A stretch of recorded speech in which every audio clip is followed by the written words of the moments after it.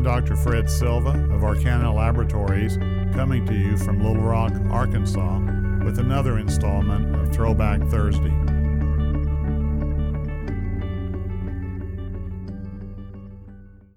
A colorful history of histologic stains in renal pathology. Dyes for clothes.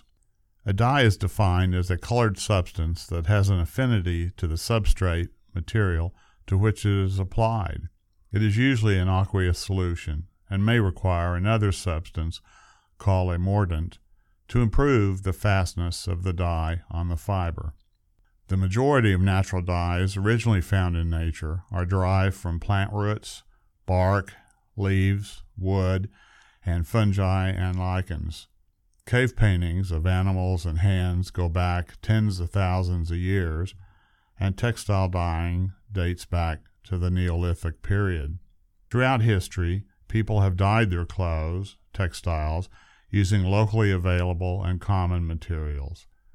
Dyed flax fibers have been found dated back to 36,000 BC in various countries. It is said that the dye with the greatest claim to antiquity is indigo, extracted from the Indigofera plant and used to dye cloth by the ancient Egyptians 3,000 years ago. Some more recent dyes were obtained from animals, as well as minerals and vegetables, often with very little processing. The commercial dye production was primarily aimed at the textile industry, and there was little or no attempt to classify and standardize dyes. In 1880, Dr. Grubler of Leipzig formed a company for marketing dyes for microscopy with some standardization. The color purple, which is most often linked to royalty, mystery, magic, and piety, was the color worn by only royalties, kings, and rulers such as Roman magistrates, rulers of the Byzantine Empire, and Holy Roman Empire, and bishops, also in other countries such as Japan. The word purple comes from the Old English word purpule, which derives from the Latin purpura, in turn from the Greek porphyra. That is the name of the rare Tyrian purple dye manufactured in classical antiquity from a mucus secreted by the rare spiny dye Murex snail. The making of this dye was tedious, with thousands of these snails being rounded up, squashed, and the purple obtained from the small glands in these animals after exposure to the sun. This special color is mentioned in a great many classic works, from Homer to Prince. Dyes for organs and tissues. Following the production of better and better microscopes with fixation, dehydration, paraffin embedding, and sectioning, for example by giants such as Malpighi, Bichat, Meyer, and the seminal book by Robert Hooke, Micrographia, and the many letters of Leeuwenhoek to the Royal Society, it was necessary to stain the tissue that was mounted on the microscope slide for observation, since unstained material was transparent and one was unable to distinguish one tissue from another. Most of the wide range of stains have been adapted from those in use in the textile industry. The underlying mechanism of the binding of dyes to various tissues has been recently studied. The Nobel Prize in Physiology and Medicine was awarded to histologists Camillo Golgi and Santiago Ramon y Cajal for their new staining techniques and interpretation of the neural structure of the brain last century. H&E.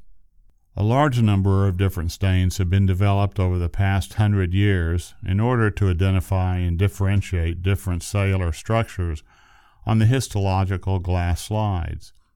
The hematoxylin and eosin stain, H&E, is the most widely used stain in medical diagnosis and considered the best spatial stain, the gold standard. Hematoxylin is a naturally occurring chemical extracted from the logwood tree Hematoxylon capucinum and was discovered by Spanish explorers to the Yucatan in 1502 and found as a native tree in Mexico and Central America. A vigorous trade soon developed using this dye for dyeing fabrics in Europe. In the mid-1800s, this stain was first used in the staining of various cellular components by the German Waldeyer in 1863. Does Waldeyer ring a bell? Others subsequently noted that the stain would run, bleach out, and the dye needed to be combined with a mordant, initially aluminum or iron, to facilitate the fixation of the staining of the tissues. The metal cation enables the hematoxylin to bind to the nuclear proteins, especially histones. Independently, Dr. Heinrich Caro, a Polish chemist, synthesized a yellow-red dye which he named eosin, which was named after the nickname of a girl he admired. This is an anionic acid dye which binds positively charged components of the cytoplasm, such as amino groups. PAS. The periodic acid shift technique is actually specifically speaking of a reaction. As the story goes, according to Randy Henniger, who did his graduate training with the histochemist Dr. Sam Spicer at Medical University of South Carolina in Charleston. Dr. McManus, while at Oxford, England, was looking for a specific type of histochemical stain that would track to and stain specific types of amino acids. Dr. McManus submitted his PAS publication to the journal Nature, whose publication office was at Oxford, just by walking it across the street. His publication consisted of 2 paragraphs and no pictures. Dr. Lilly, while at the NIH, and Bloodworth had also been working on the PAS reaction independently and simultaneously and sent it for publication. But because it was during World War II, the Lilly publication was delayed for 2 years, and Dr. McManus got the credit, as noted in Lilly's classic handbook on histochemistry. Silver stains have been used by many histologists for the identification of many tissues. It initially was quite difficult and messy to use because it had to be hand-timed for the proper intensity of the silver staining.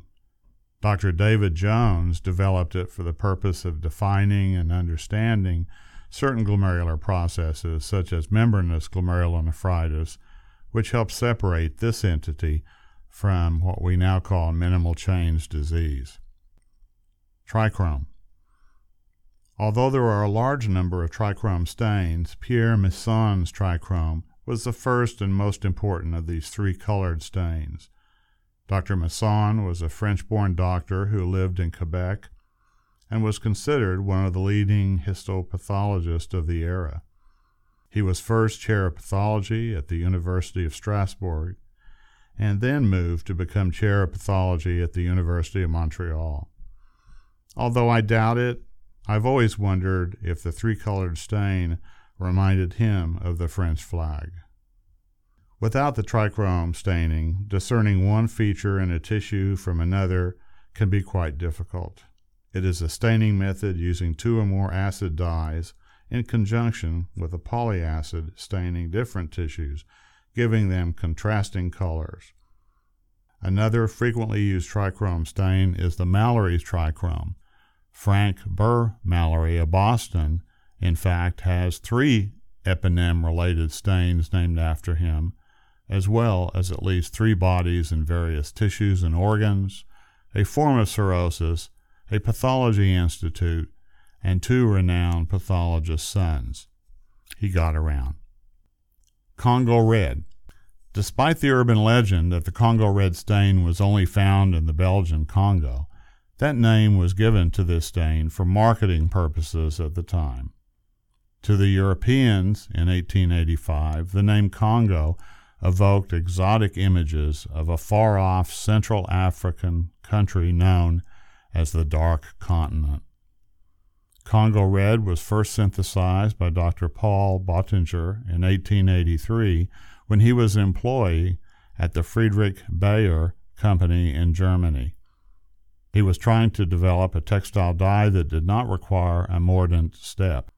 However, the company was not interested in this bright color, so he filed a patent under his name and sold it to the AGFA company in Berlin, who marketed it under the name Congo Red.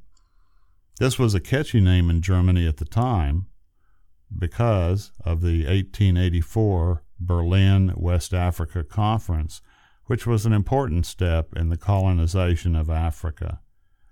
German Chancellor Otto von Bismarck presided over the discussion of free trade issues in the Congo River Basin in these important diplomatic talks. The stain, patented 3 weeks after the end of the conference, was a major success. It was, in fact, the first of the economically lucrative direct textile dyes. A challenge to AGFA's Congo Red patent led to a precedent-setting decision regarding intellectual property law. Another interesting story regarding special stains is that of a blue stain that was initially a dye for staining edible candy, somewhat similar to the Alcium blue stain. The histochemist's laboratory was just down the street from a candy factory, and he collected a variety of dyes used in the preparation of candy. One of these stains, which is blue, would prove to be helpful in the demonstration of certain tissues, not just in certain tissues. I'm sure he enjoyed the candy too.